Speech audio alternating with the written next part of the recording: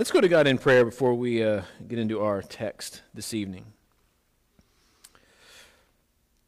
Our Father and our God, we approach your throne of grace this morning, and we are humbled that you have called us your people, humbled by how far you have come to redeem us, to offer us salvation from the land of the dead.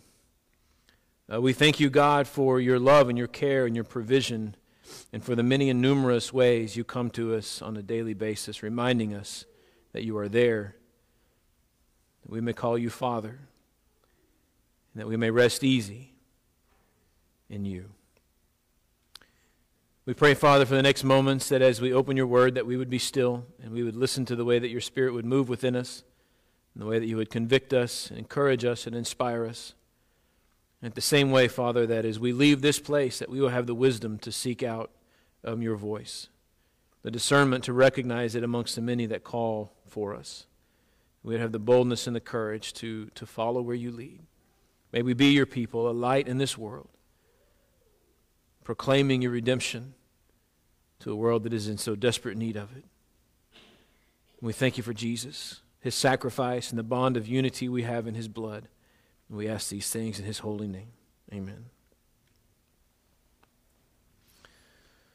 You know, there's very few things in this world that are better and more encouraging than hearing the voices of young kids in the assembly of God's people, the singing, the amens, just the bustle of young life.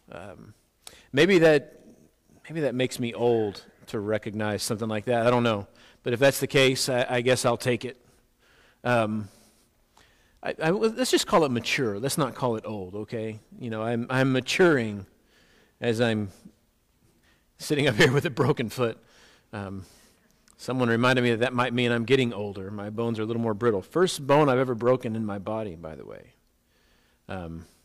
I'm not really giving myself any more ways out of this, am I? Maybe I'm just getting older. It's good to be here. It's good to hear those little voices, the commotion that reminds us that we have a future to prepare for and plan for. May that inspire us to be better today for their sake and for the sake of God's kingdom to come. We've been dealing here in this series here on doubt and unbelief. Help my unbelief. We've been through a couple of different passages. We started with John the Baptist, maybe one of my favorite, if you will, favorite passages about doubt. But as John the Baptist is really facing his execution, he has this last moment, last-ditch effort to reach out to Jesus and basically say, please tell me I haven't done all of this for nothing. Please tell me that I haven't led all of these people astray and leading them to you. Tell me, are you the one, or should we look for someone else? Today we come to Mark chapter 9, which is where we'll be in just a moment, with that statement of, I do believe, help me overcome my unbelief. What a powerful, acknowledgement of that dissonance that exists in our minds and in our hearts at times, while at the same time completely laying himself bare before God, saying, I can't do this, and I need you to help me through it. Have you ever been desperate for something? Maybe a drink or food, just so parched you thought you were going to die. Maybe it's pain. Sometimes in a moment of loss and agony, we find ourselves just really in a state of desperation where we don't even know which way is up, which way is down, which way to move. We don't know where to reach for help. We don't know where to look for help. We don't even know if help can possibly exist. But in that moment, all we feel is a sense of despair. This is light and a little foolish of me, but when we were in Kansas City, I was playing on a church softball team, and it was through the summer. And, as cool as Kansas is, the summers can get pretty warm up there. And it was an unseasonably warm evening. who needs water? It's softball. But I hadn't really drank much water all day, and then we went straight from the office out to the ballpark, and we played a couple of games. We had sweated a bunch, and we got finished with the second game, and I was not dying. But if you had asked me in the moment, I was going to thirst to death, right? I felt dehydrated, and it's like, I just got to get something to drink. I'm about to... And so there's a McDonald's right across the street from the ballpark. My house was only a minute and a half away from the ballpark. Driving. But it was really, really close. And of course, I couldn't wait till I got home. And so I just pulled into the McDonald's, parking lot. I ran inside. All sizes of drinks were $1. So I said, give me a large sweet tea. And man, that was the best sweet tea ever. I got it. Sucked it down like a vacuum cleaner, filled it up again, drank another half of it, filled it up all the way, and in the minute and a half it took me to get from McDonald's to my house, I drank a whole another 32 ounces of sweet tea. That's 64 plus a half, whatever, you do the math. 90 some odd ounces of sweet tea. Man, was it good. And man, was I satisfied for about a minute and a half. I didn't even make it to my front door. I opened up my car door and I went, whoa. And I had to run to the side of the house and I gave it all back. But man, for that moment, man, did I feel good. It tasted good. It felt good. My thirst was quenched. And even afterwards, my thirst was still quenched, but I was still not feeling well at all. All right, sweet tea is not the answer when you are completely in that moment, in that need for hydration. Doesn't matter how good it tastes, going down does not taste the same going the opposite direction. Also, is not the hydration you need. The sugar is bad for you because sometimes we get in these moments of complete despair. And while, yes, it puts us in a place where we are willing to look for something in any place imaginable, we typically cling to the first thing we find, and that is rarely the thing that is healthiest for us emotionally, physically, or spiritually. Searching for answers, but knowing where to go to look for them is so important. Mark chapter 9, verses 20 through 26 reads this way. Picks up with a man whose boy has been sick. And says, so they brought the boy to him. And when the spirit saw him, it immediately threw the boy into convulsions. He fell to the ground and rolled around, foaming at the mouth. The father, that is, says, how long has this been happening? Jesus says, how long has this been happening to him? Jesus asked the father. He says, from childhood. And many times it has thrown him into the fire or water to destroy him. But if you can do anything, have compassion on us and help us. And Jesus said, if you can. Everything is possible for the one who believes. Immediately the father of the boy cried out, I do believe. Help my unbelief. And when Jesus saw that a crowd was quickly gathering, he rebuked the unclean spirit, saying to it, you mute and deaf spirit, I command you, come out of him and never enter him again. And then it came out shrieking and throwing him into terrible convulsions, and the boy became like a corpse, so that many said, he's dead. But we know that he's not dead because the story goes on and we see the boy rises and is healed of the demon that had possessed him.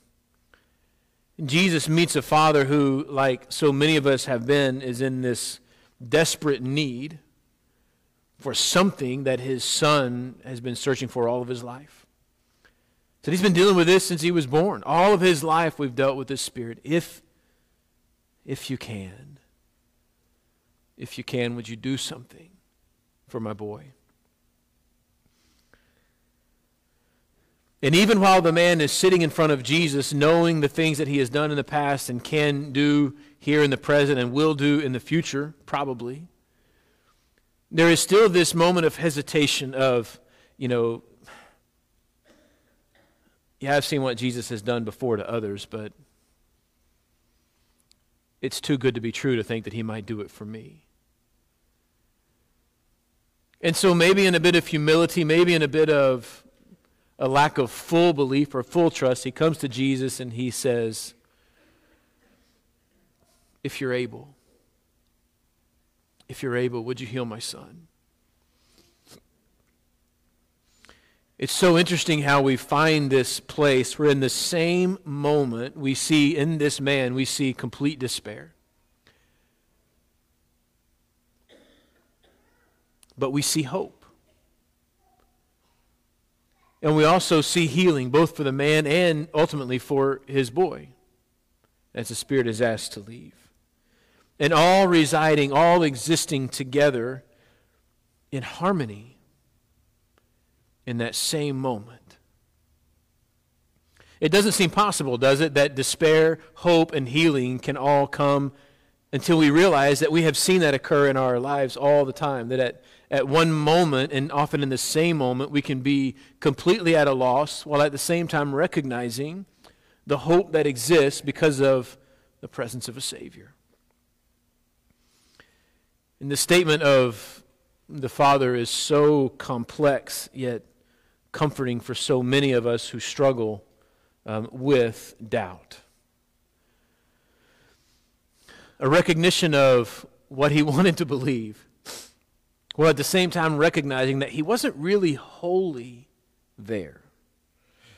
I do believe, help me overcome my unbelief. That man in the moment believed that Jesus could perform the miracle, yet there was still this measure of doubt in his mind that said,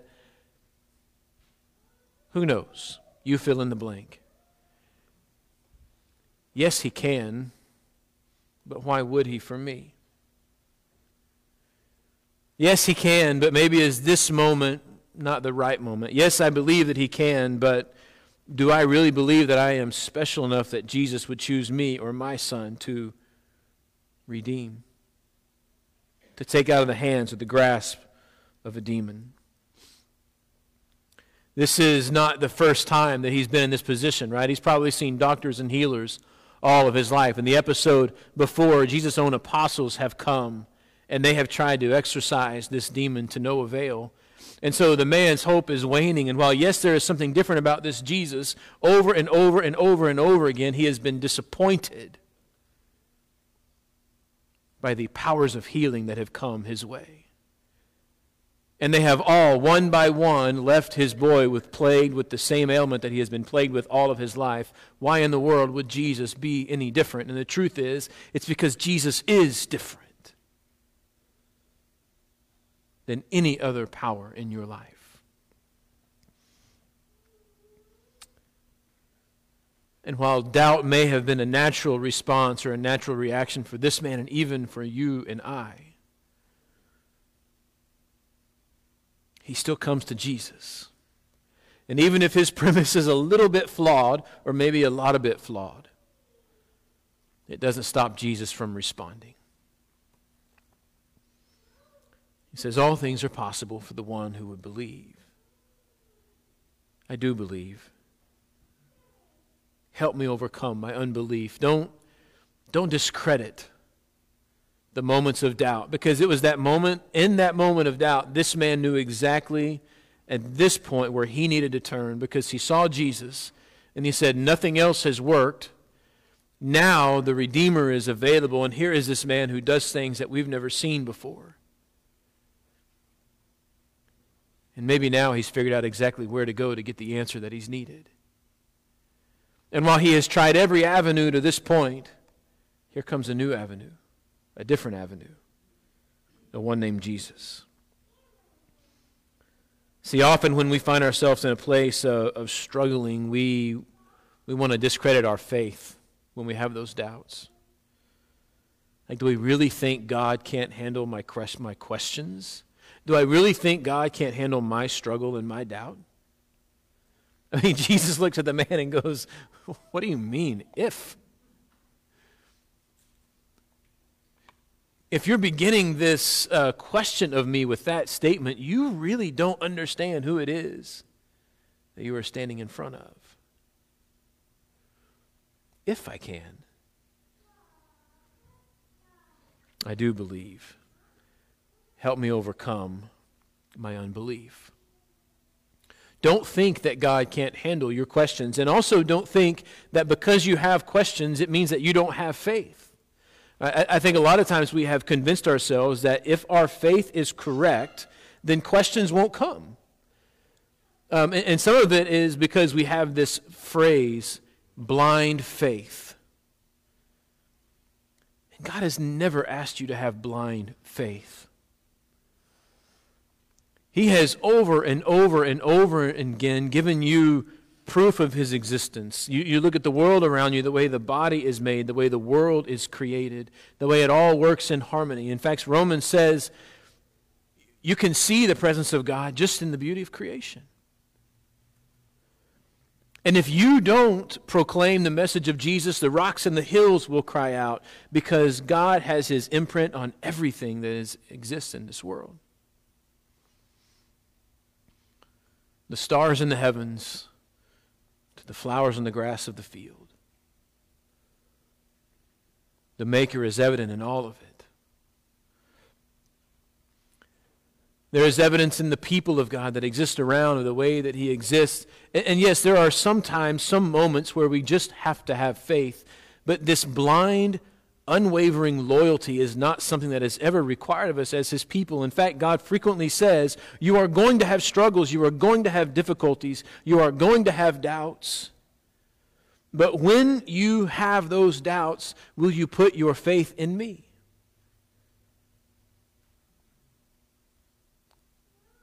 Faith is a believing loyalty that even in the midst of those moments of suffering, in those midst of moments of trial, in those midst of instability, even when we don't understand, our loyalty is with the one who does not waver, because he knows that we will. You see, Jesus doesn't reject the Father here. He doesn't say, oh, I can't believe you.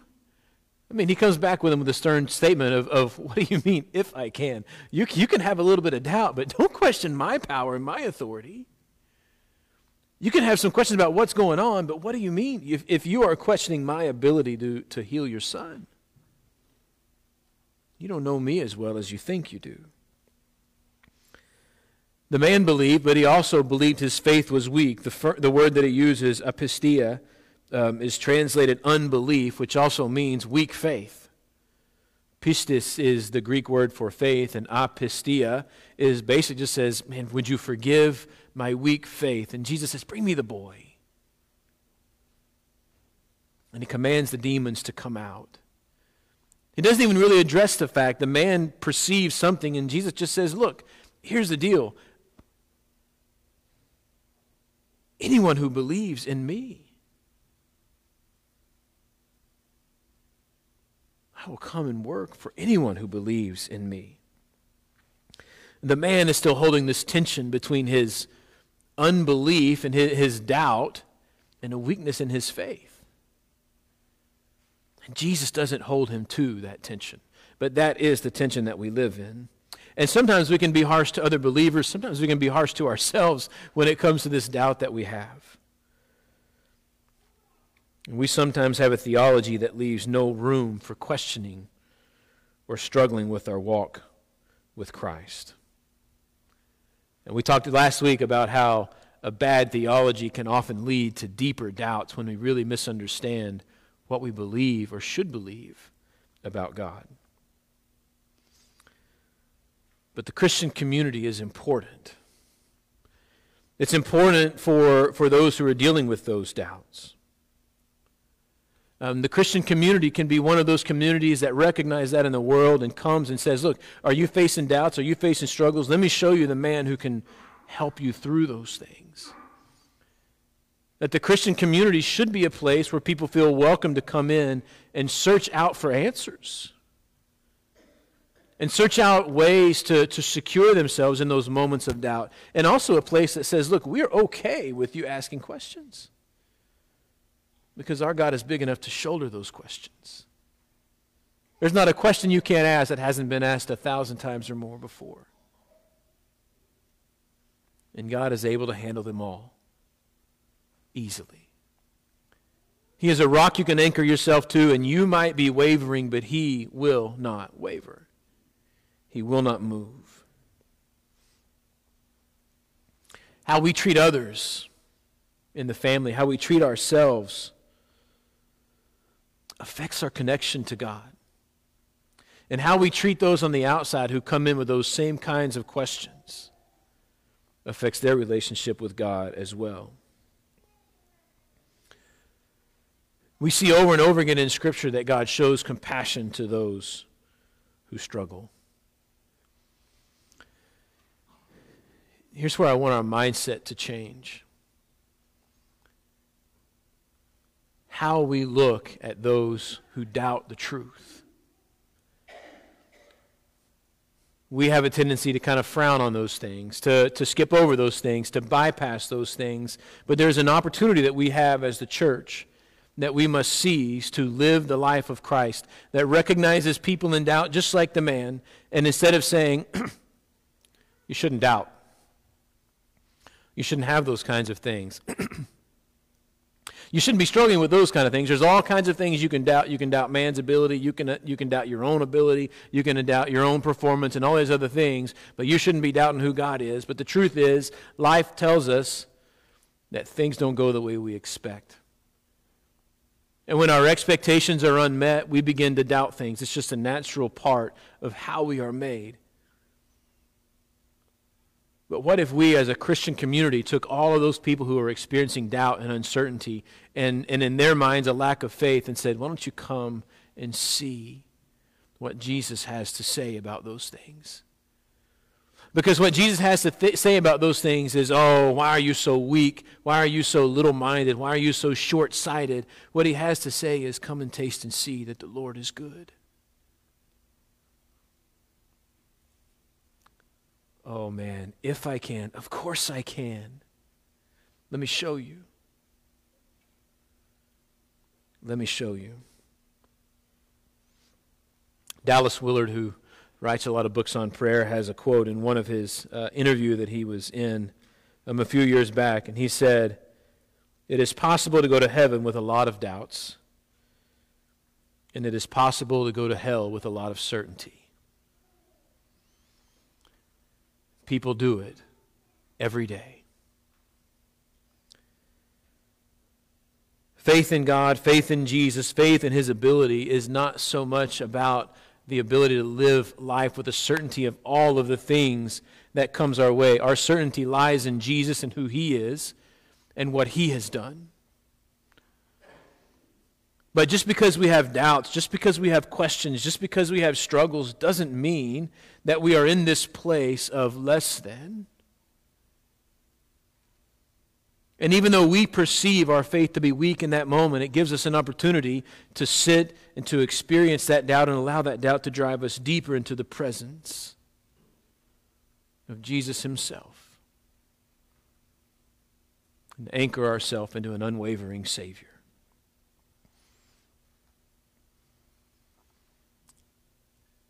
I do believe.